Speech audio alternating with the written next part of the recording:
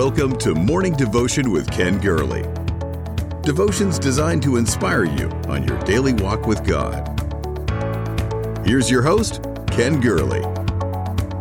Good morning, MD family. Whoa, I'm so happy you're here. Thankful for what God is doing in our midst. And for each and every one of you, I pray this is the best day ever. I pray this is your best week ever. That long-standing needs are met. And prayers that you've prayed for a long, long time come to fruition this week. Yeah, this is a great week. Thank you. Thank you, Sandra. You were the first one I saw on here. Natasha, it's good to see you. Susan, Contrice, Virginia, everybody. Happy to have each and every one of you. We welcome you to the MD family. This is a family that began meeting August 2019. It just grows and grows and grows. Why don't you identify yourself? Step out and say, hello, I'm Matthew Taylor. Hey, Brother Taylor, it's good to see you. Identify yourself. Say good morning. Maybe throw out when you started watching this devotion and became so vital a part to the MD family. So thank you for being here. Thank you for joining with us. Congratulations, all the graduates. Hats off to you. Prayers with you. And be sure to leave a prayer request in need. And as we always do with the MD family, last year it was MD 2020. It was sort of nicknamed after the Mad Dog 2020, the sort of the high proof wine, Yeah, that was that kind of year last year, but we're into the MD 2021 family now, and this is a new day, a new era. Thank you for being a part of it. Do you remember the song? Dottie People sang it. Well, I wish I had the devotees, the choir, who would help me sing. He's an on-time God. Yes, he is. You remember that? He may not come when you want him. Whoa, but he'll be there right on time. He's an on-time God. Yes, he is. Even in our proclamation that God is on time, we also admit he may not come when we want him, when God runs late.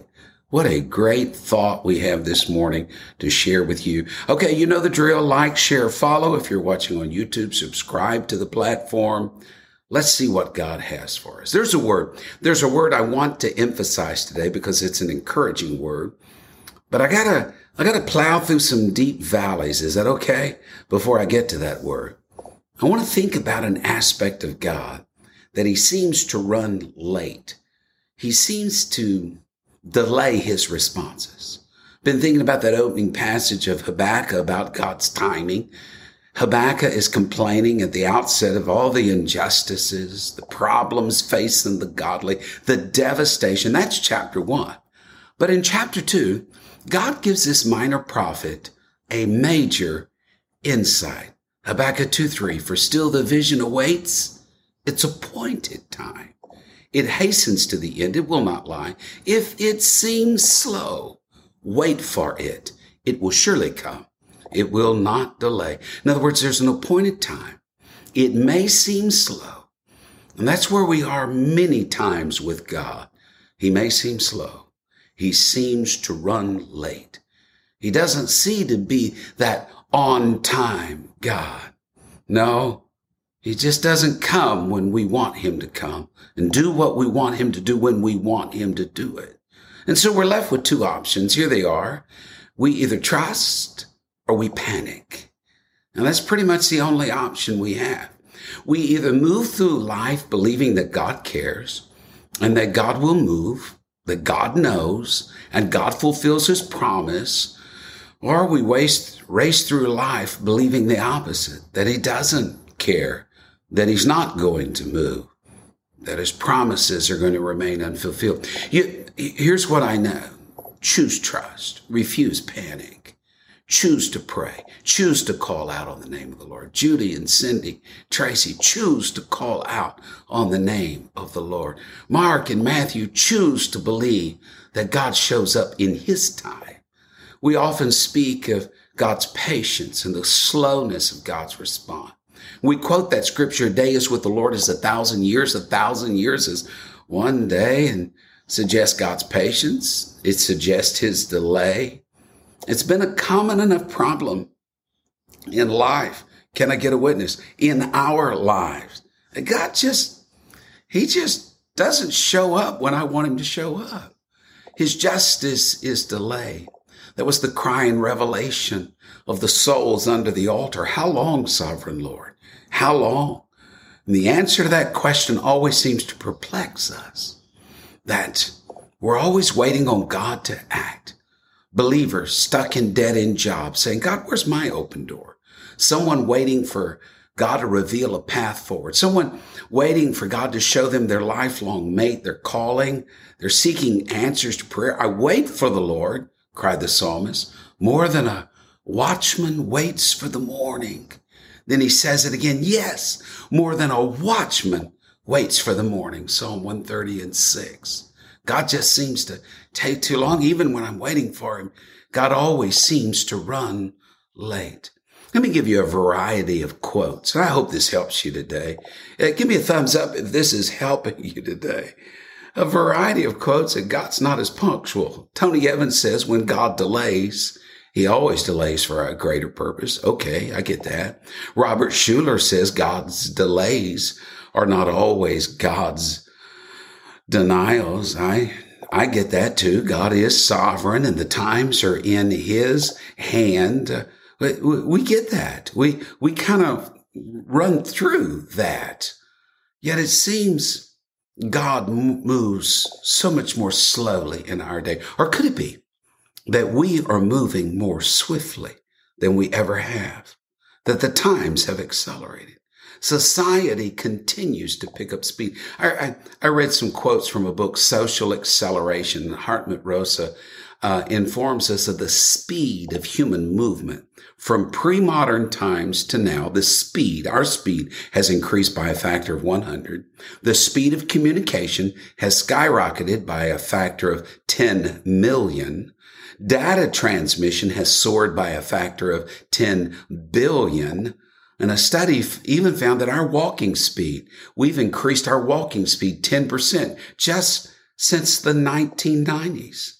We lived in this connected world and we seek response in real time. When we want something, we want it now.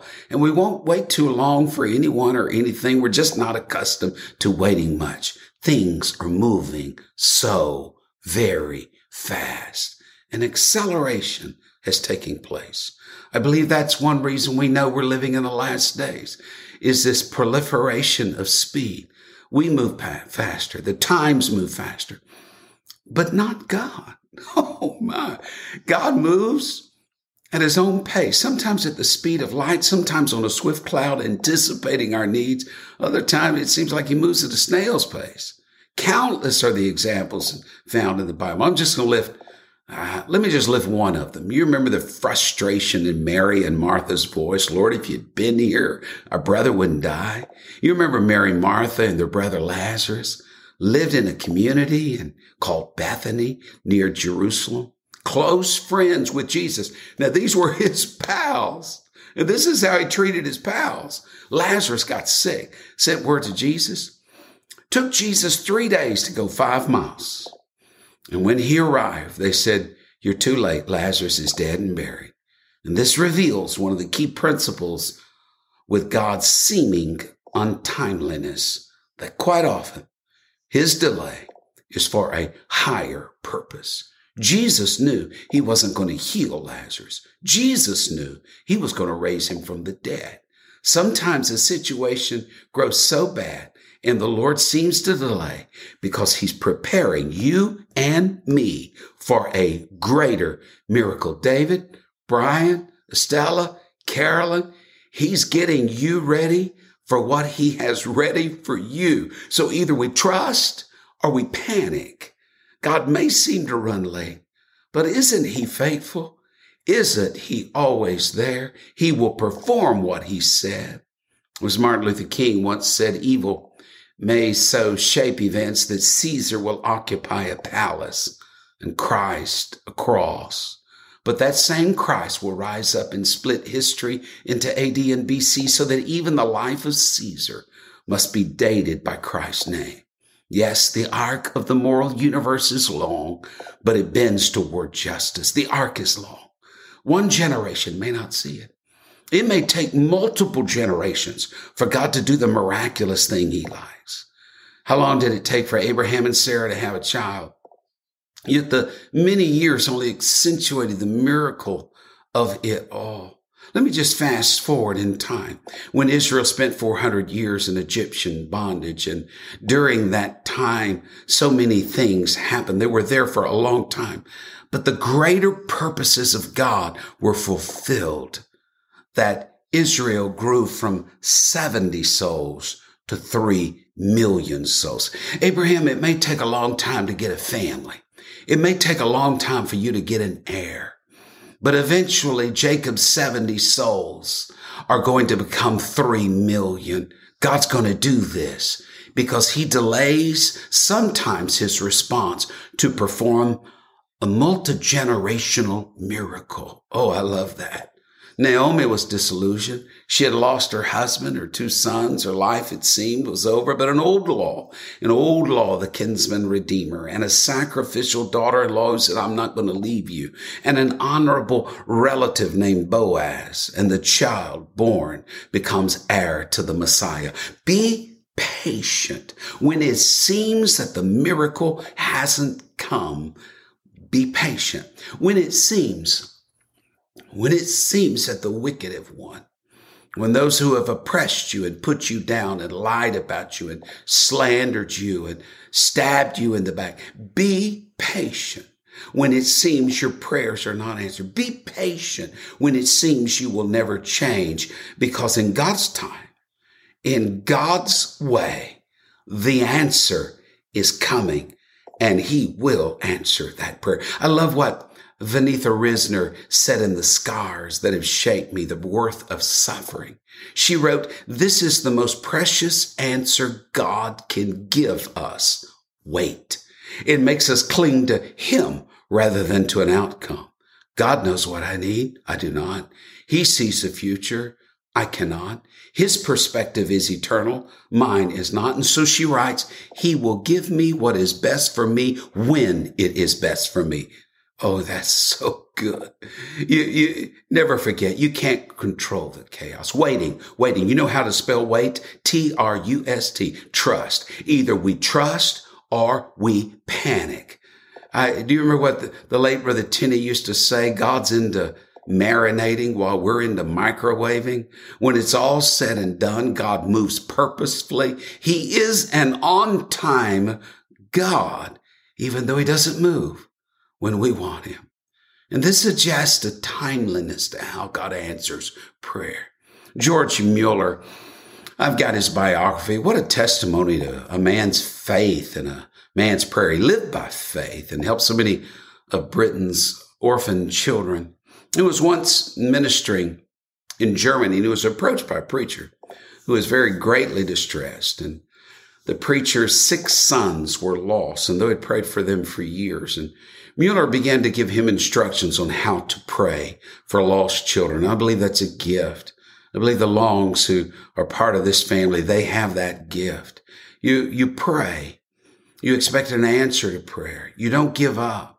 6 years later, Mueller crossed paths with that same preacher again. The man told Mueller that he had done what was instructed. He purposed himself to pray more fervently, expectantly, and within 2 months, 5 of his 6 sons had come to the Lord, but only one remained.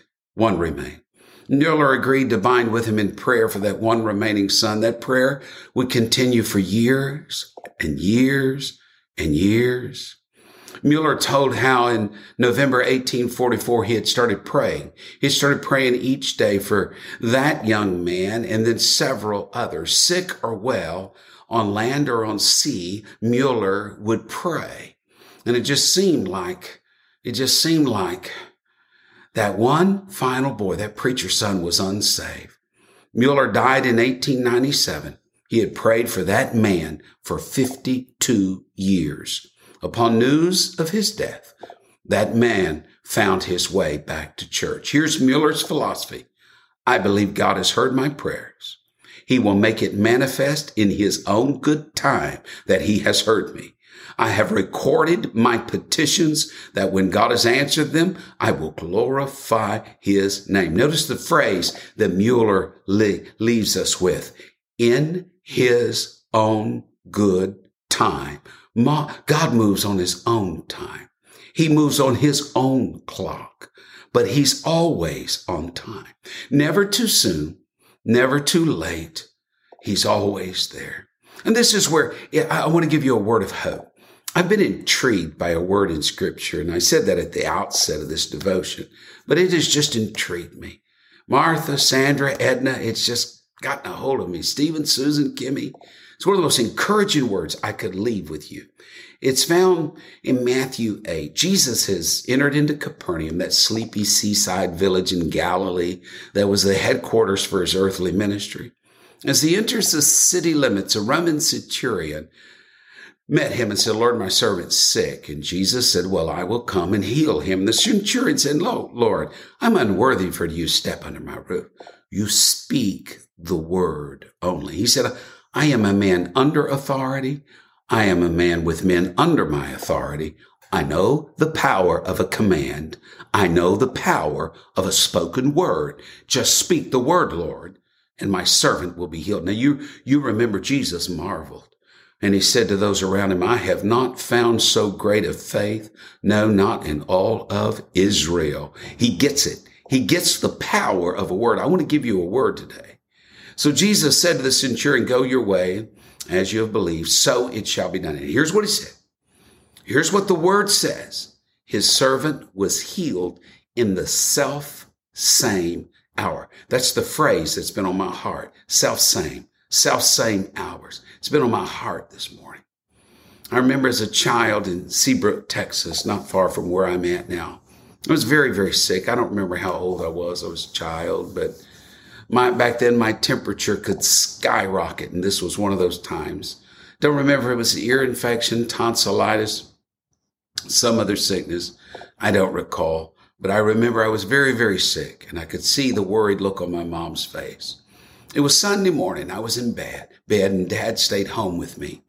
And my mom and the rest of the family went to church, and she had the church pray. And she came home with the confidence that the fever had broken while the church prayed, and she was not disappointed.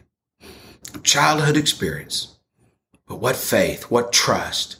It can see people through for a lifetime. From that self-same hour, at that moment. Does that amaze you?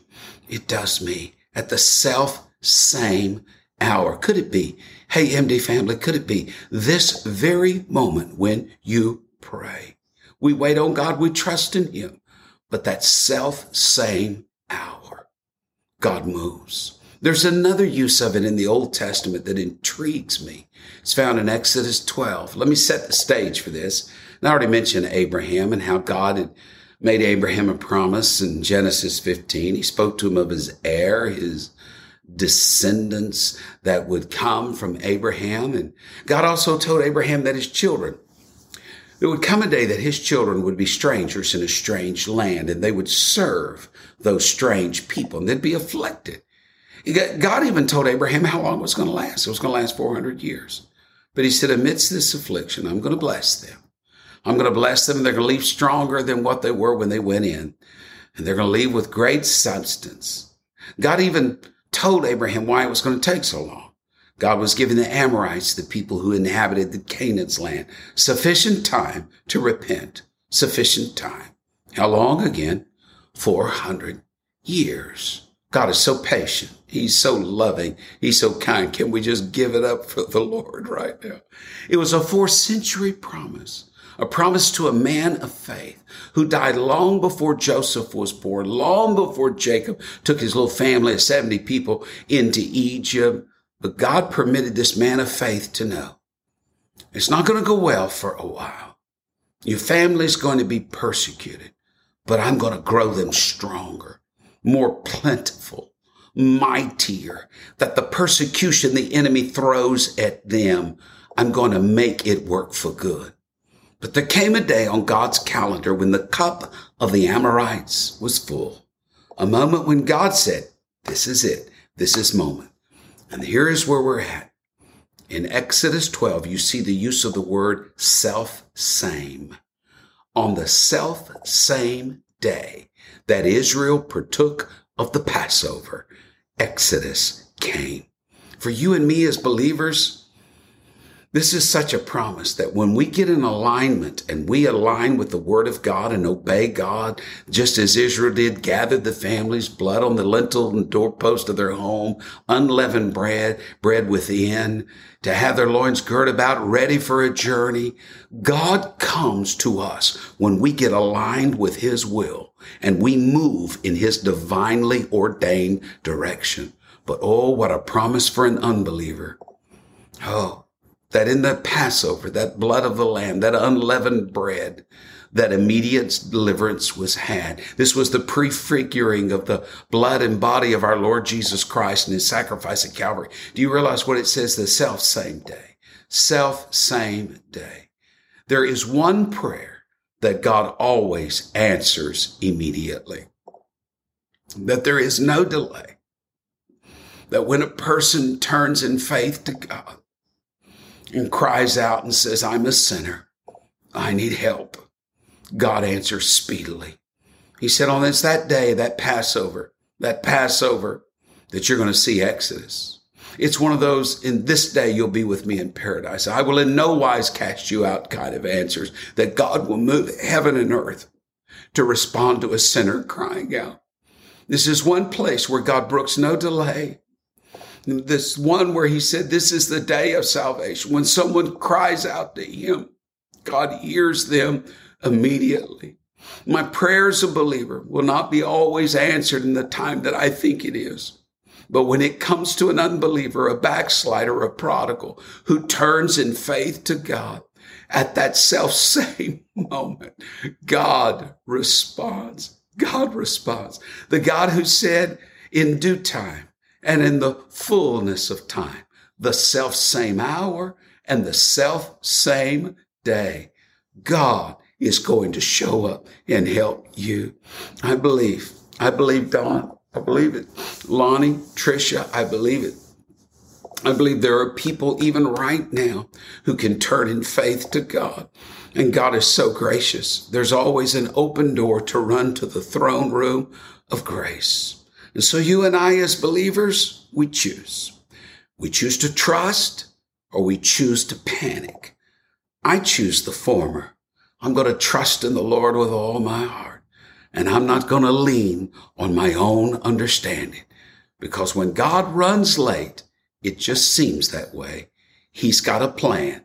And he's working that plan. God bless you. Thank you for being with us, Morning Devotion. Look forward to a great week this week. Share this.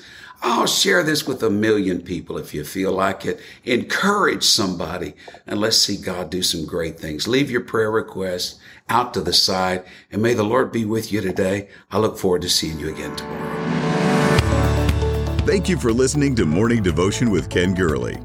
Join us next time for another inspiring devotion. To support this ministry, please visit firstchurch.com/give.